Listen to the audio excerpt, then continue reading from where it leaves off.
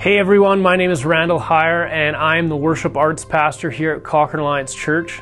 We are so glad that you've come to check out the latest sermon, and we pray that you are encouraged, challenged, and ultimately that you are drawn closer to Jesus. Enjoy. Today we continue our series our series called Encountering God. And the last 2 weeks, we've looked at, Jason Dimnick looked at the life of Haggai. And today we will continue with the life of Joseph out of the book of Genesis. And Genesis, the author of Genesis, Moses, gives more time than any other character. Moses gives more time to the life of Joseph than any other character in his writing. And we find that in Genesis 37 through 50. And this portion of Scripture is incredibly rich. If you've ever read it before, you will know that even Hollywood would wish that they could write a story like the story of Joseph. And this is no fictional story. This is the real deal. It deals with family strife and dynamics, favoritism, hatred, dreams, interpretation of dreams, waterless pits, prisons, slavery, foreign nations, foreign officials. It deals with false accusations, God's faithfulness, God's sovereignty, God's providence, and ultimately it deals with God's plan of salvation. And we could easily spend months looking at the life of Joseph, how God uses the person of Joseph through history to bring about his plans and purposes. And it's truly a remarkable story. However, to isolate the story of Joseph just to those 13 chapters, by the way, I would encourage you to read those 13 chapters, Genesis 37 to 50, maybe once a week for the next 3 weeks, because we're going to be in the life of Joseph for 3 weeks.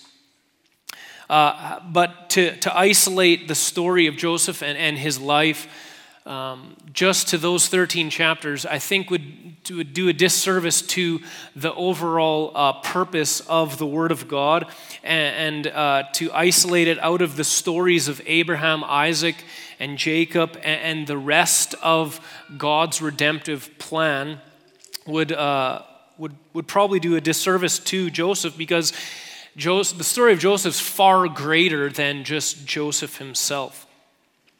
In Genesis chapter 12, which we've referenced many times before, God gives Abraham a promise, and that promise is that God, through Abraham, would bless the families of the earth, that all the nations of the earth would be blessed, and ultimately that would be fulfilled in the person of Jesus, that he would come and bring salvation for all. And so the story of Joseph begins in Genesis chapter 37, and Moses introduces us to a young shepherd boy, and he's only 17 years old.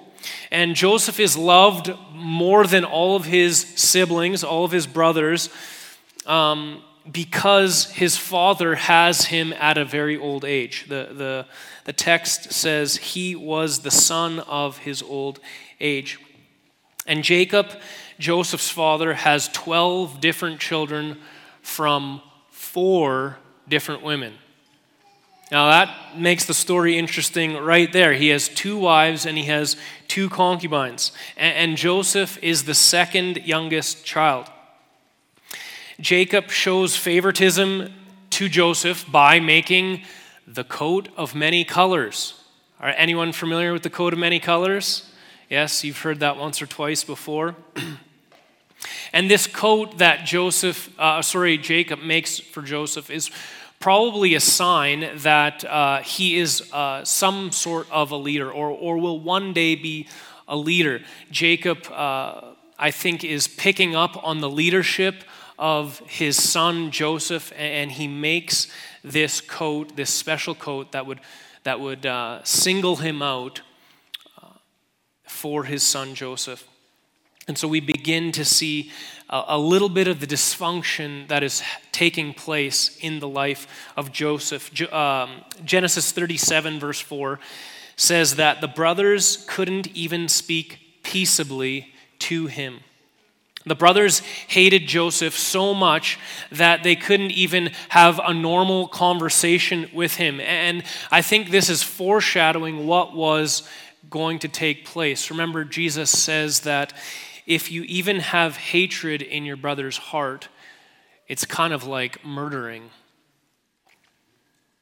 And so to make matters even worse, Jacob's favorite son Joseph has a few dreams.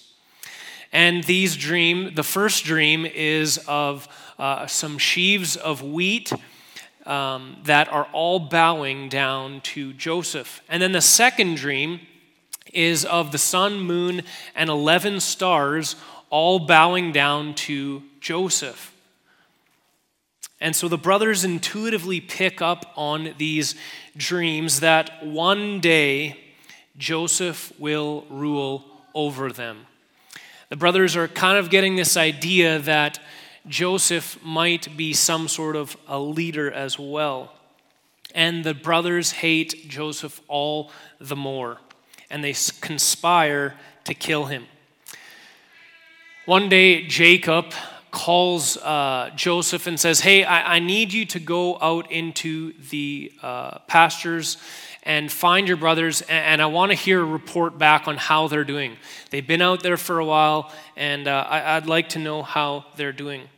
And so Joseph goes on this long trek.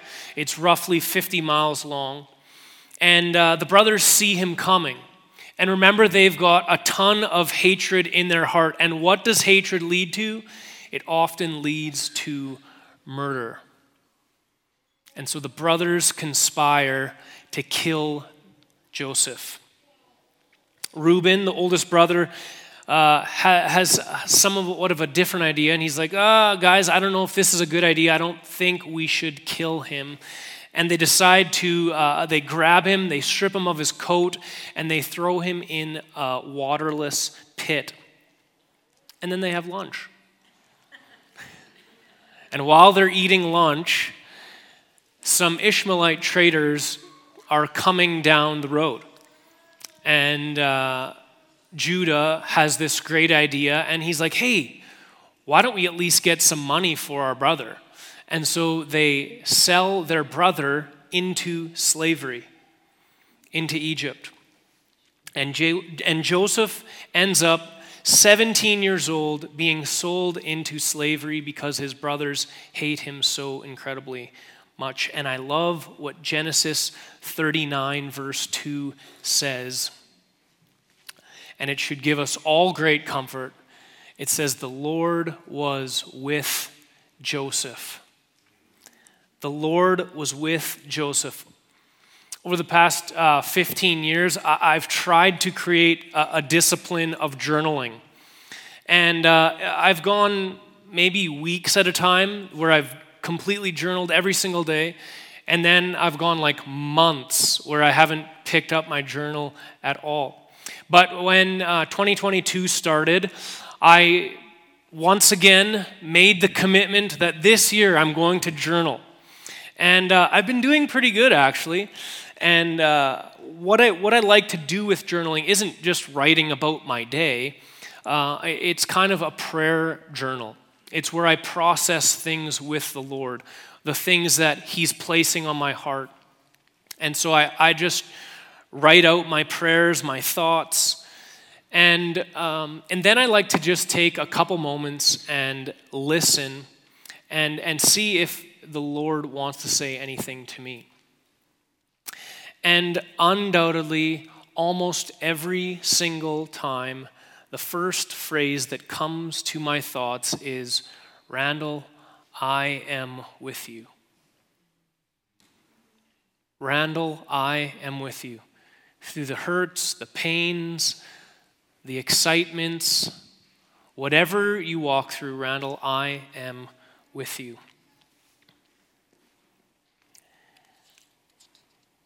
I love what John Lennox says. He says, above all, Genesis tells us about the God in whom Joseph believed and in the God he learned to trust. The God who was with him. Our story continues, and the author Moses goes on to say that Joseph became a successful man in the house of his Egyptian master. And again, his master saw that the Lord was with him. In Genesis chapter 39, we see 4 times this phrase, God was with Joseph, or the Lord was with him. And it's very, very intentional because the life of Joseph is going to go from bad to worse. But the Lord was with him. So now Joseph's 17, maybe 18 years old, and he works for a man named Potiphar, who is an officer of Pharaoh, the most powerful man in Egypt. And this Potiphar is a captain of the guard. Can you imagine how Joseph would be feeling at this point? He's been sold into slavery. He's had these dreams as a young boy that these stars and these wheat sheaves are bowing down to him. He's got a sense of purpose. He's had dreams where he knows that God was in them, but he's sold into slavery in a foreign land. He's probably scared, hurt, rejected, worried. And the story goes from bad to worse. One day Joseph is working in Potiphar's house, and the Bible says that Joseph was handsome in form and appearance, and Potiphar's wife notices Joseph. Now, let me remind you that it was not his cooking and cleaning skills that attracted him to Potiphar's wife. Okay, it was his form and appearance. She's desiring him more for what he can do in the house. And day after day after day after day, she pursues him. And Joseph denies and refuses her advances. Now Joseph probably could have gotten away with a lot at this point. But there's this old saying that I often think about, and it's this, is that character is how you act and respond when no one is watching. Character is how you act and respond when no one is watching. Joseph was a man of incredible character, and he knew that someone is always watching. He knew that he stood before God, and that God's eyes were always open. And he desired to honor his master, and he desired to honor God in heaven. And he says this, how can I do this great wickedness and sin against God? And finally, after Joseph refuses all the advances of Potiphar's wife, she accuses Joseph of taking advantage of her, and Joseph is unjustly thrown into prison. Like I said, a bad story getting even worse. Again, we see this beautiful phrase that shows up 4 times, but the Lord was with Joseph and showed him steadfast love and gave him favor in the sight of the keeper of the prison. Joseph is once again found being held up by the providential care of God. What I mean by providential care of God is that God's promises, God provides for his promises through his providence, through his providential care. Joseph is given incredible favor, and while in prison, Joseph again interprets dreams, or this is actually the first time in the story that he's interpreting a dream, but again he's confronted with dreams. And one is from Pharaoh's cupbearer, and one is from Pharaoh's chief baker. And Joseph knows that all these interpretations belong to the Lord. They belong to God. And what he says comes to pass exactly how the Lord reveals the interpretation to him. And things started looking a little bit better for Joseph. What was a bad story, well, maybe now it's turning for good. Maybe this was his opportunity to get out of prison. And he goes to the chief baker and says, look, when you go back to work for Pharaoh, remember me. Remember this whole dream interpretation thing took place. And chapter 40 ends with a devastating blow. 40 verse 23 says, yet the chief cupbearer did not remember Joseph, but forgot him. Chapter 41 doesn't begin any better. It says, after 2 whole years. After 2 whole years. Have you ever felt forgotten? Have you ever felt like you've been missed, that you've been overlooked, that you've been left out? And not just once, but for many years. Incredibly difficult times, but the Lord was with Joseph. After 2 whole years, Pharaoh, the ruler of all of Egypt, has dreams. And when the chief cupbearer, who is now working with Pharaoh again, hears about these dreams, he's like, oh, dreams. I remember this guy like a couple of years ago when I was in prison. He interpreted some dreams for me.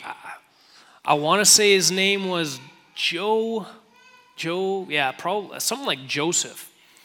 And so they go down there to the depths of the prison, and Joseph is summoned to come into the courts of Pharaoh. And he is asked to give an interpretation for dreams. And again, Joseph says, look, it's not me who interprets dreams, it is God. Joseph gives an interpretation to these dreams, and the interpretation goes something like this. Look, Pharaoh, for the next 14 years, there's going to be 7 years of plenty, and then there's going to be 7 years of famine. And then he gives some wisdom to Pharaoh on how to move forward in light of the interpretation of these dreams. And Pharaoh is incredibly pleased with the wisdom of Joseph, and he says, can we find a man like this in whom the Spirit of God is?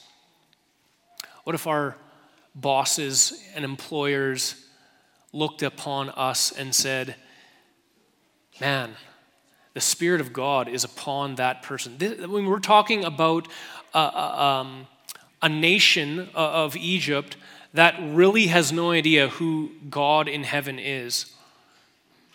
And Pharaoh looks at Joseph and says, wow, there is a man in whom the Spirit of God is. And so during the 7 years of plenty, Joseph stores the grain in storage, and there's much wealth in the land. And finally, after 7 years of plenty, what happens? Famine, just like Joseph said. And one day, who shows up but Joseph's brothers? There's famine in the land and in the known world, and Joseph's family makes the trek to Egypt to purchase grain. And who do they stand before but their brother Joseph? And they have no idea who he is, but he knows exactly who they are. And in his mind, he's probably thinking, you have got to be kidding me. Those dreams that I had many, many years ago have now come to pass.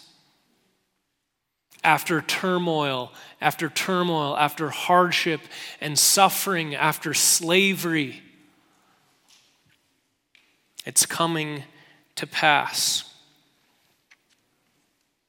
Joseph's family was bowing down to him.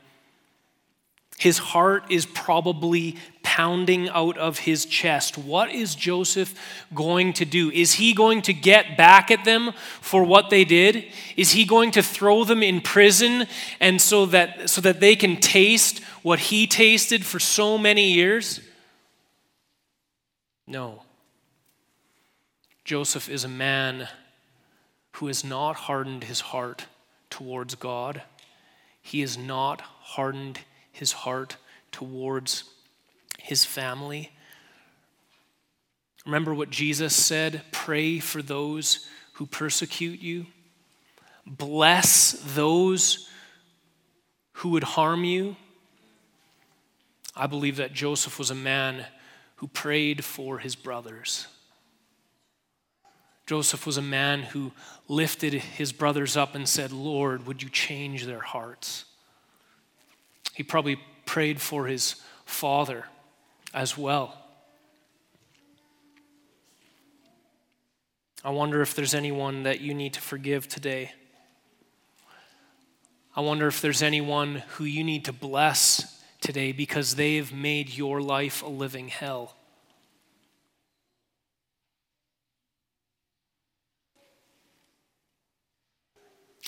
Has your heart been hardened towards God because of the pain and suffering that you've had to walk through? I would encourage you to turn your heart towards Him and allow Him to tenderize your heart once again. Continuing on through a series of tests, Joseph tests his brothers to see if these are still the brothers who threw him in a waterless pit, if these are still the brothers who desired to kill him, if these are still the same men who sold him into slavery at the age of 17.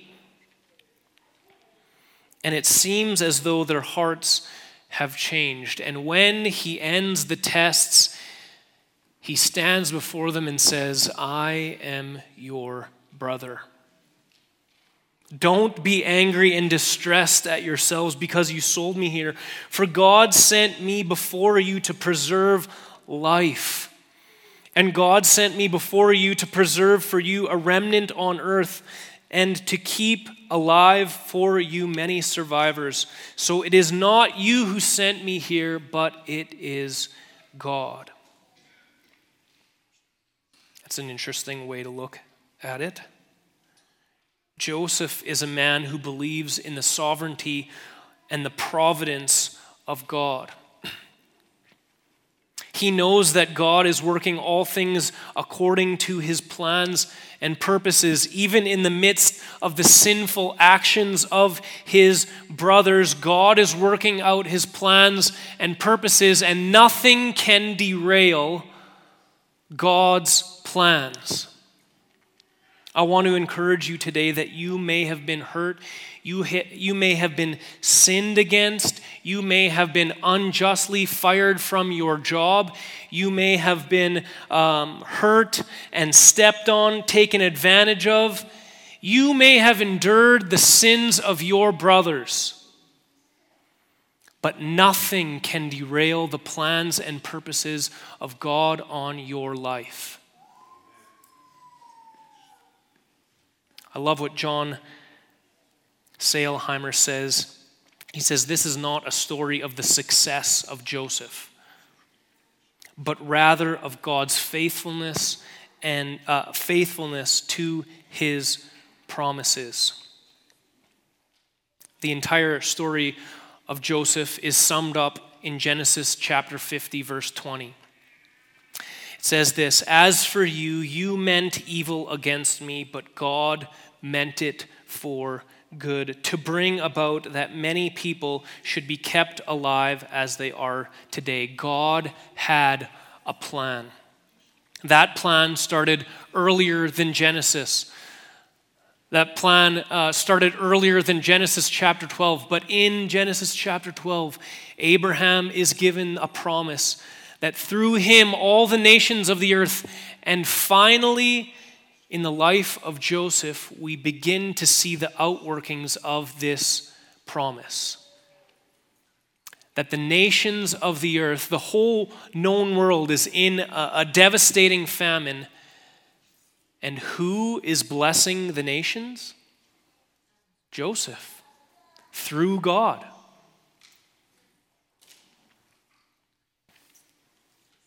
So, what do we do with the story of Joseph? Like I said at the beginning of the story, it's rich, and over the next 2 weeks, we're going to continue to dive into some of the other areas of the story. But today I want to quickly close with Genesis 37, 12 through 17. Right back to the beginning. Jacob asks Joseph to go and check on his brothers who are in the pasture. And they're near Shechem. And again, Shechem is roughly 50 miles away. And so he calls Joseph and says, hey, go out into the fields and check on your brothers. Now this seems like a pretty easy task. However, traveling alone 50 miles would have been incredibly difficult. You would have been in danger of being robbed, beaten up by the bad guys. You would have been, at night it's going to get really cold. During the day it's going to get really hot. Is there going to be enough water on the journey? There's many different things. Oh yeah, I forgot to mention, his brothers hated him. His brothers wanted him killed. And Joseph, in the midst of these threats, regardless of what is going to happen, Joseph says, here I am. Joseph says to his father, here I am. Joseph has an instant, unwavering commitment to obey. 11 years ago, Becky and I moved to Calgary to join a church planting team. And while we were there, one evening early on, we had an evening of training. And our friend Luke was doing some training. And when the evening was over, a gentleman and I got into a conversation. And nearing the end of the conversation, he pulled out a $100 bill. And he handed me the $100 bill and said, Randall, I feel like I'm supposed to give this to you. And I was like, ooh, $100 bill? I've never had one of these before. It's quite shiny. I like it. And I thanked him, and I folded it up, and I put it into my pocket. And as I'm putting it into my pocket, I feel like the Lord says to me, Randall, you need to give that to your friend Luke, the one who did the training. And I was like, oh, really, Lord? Like, seriously? I've never had a $100 bill before. And so I'm talking with the Lord about when I should give it to him, when I should, should I give it to him? I'm kind of going back and forth with the Lord. And I get into a couple of other conversations, and I kind of forget that Luke was talking with some other people, and I kind of forget that I was supposed to give it to him. And I'm walking out of the church that evening, and as I'm walking to my car, the Lord says, remember, Randall, I asked you to give that $100 bill that you have in your pocket to Luke. And I was like, oh yeah, about that. I was like, not right now, Lord. I'm going to have to go back into the church. I'm going to have to go back upstairs. I'm probably going to have to interrupt him from a couple of conversations. I'm meeting with him tomorrow. I'll just give it to him tomorrow. And I get into my car, go home. The next morning, I'm on my way to Starbucks. I get there and get out of my car, walking into Starbucks, and I put my hand into my pocket, and the $100 bill is gone. And I'm like, you've got to be kidding me. I go back to my car. I search the car high and low. I'm looking around on the parking lot. It can't be found anywhere. But I know that I have to give this $100 to Luke.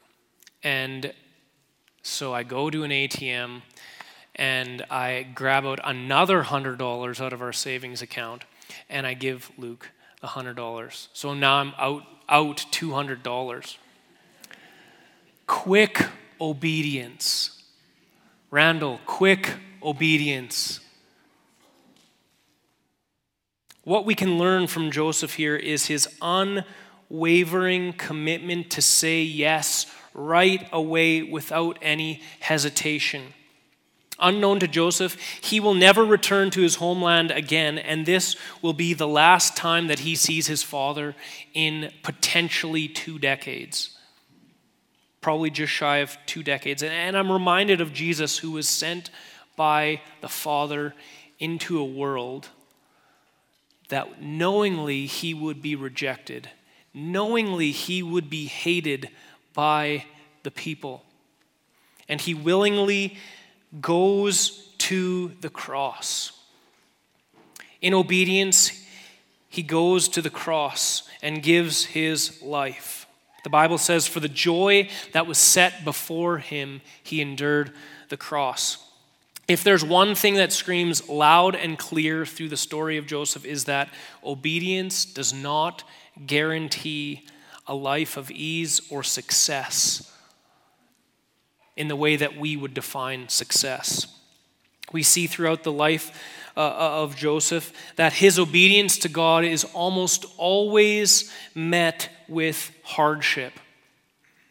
Joseph's obedience was not about living for himself. It was not about becoming successful, and neither should it be the case for us. Our obedience to God is not so that we can live a life of ease or live a life of prosperity. No, there's often hardship that follows obedience. As we see in the life of Joseph, it means suffering. Jesus' obedience led him to the cross. Paul's obedience led him to be beheaded. Peter's obedience led him to be crucified upside down. And the Matthew who wrote the Gospel of Matthew was flayed to death with an axe. A very difficult situation. So why, if obedience doesn't mean a life of ease and prosperity, why should we obey the Lord? I believe that we are called to walk in obedience that we might bring about the kingdom of God. Each of us is given a calling or a task or a dream, and these are not so that we would live a life of ease. They're not so that we can live the American dream.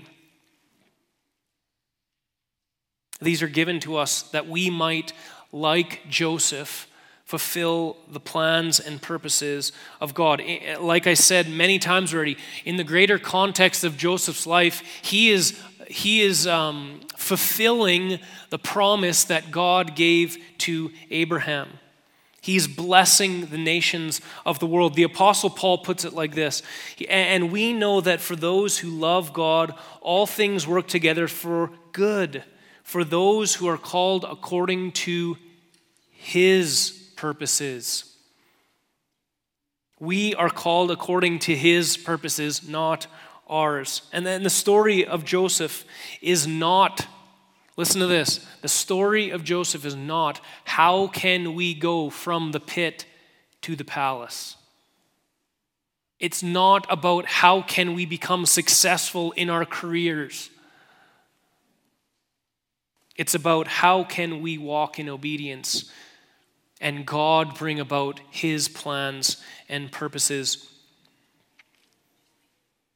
Voddie Baucham states this, this is a tale of redemption in which Joseph pays an unthinkable price for a purpose that is much greater than he. I want to invite you today into obedience. I want to invite you into a story that is much larger than yourself. One that will not guarantee success or a life of ease, but you will play an integral part in God's redemptive story. And this is it. This is his redemptive story. 2 Peter 3:9, the Lord is not slow to fulfill his promise, as some count slowness, but is patient toward you, not wishing that anyone would perish, but that all would reach repentance. That through our lives of living obedience, that through our lives of carrying out the call that God has placed on our lives, that all men might know Jesus. I'll invite the worship team to come up.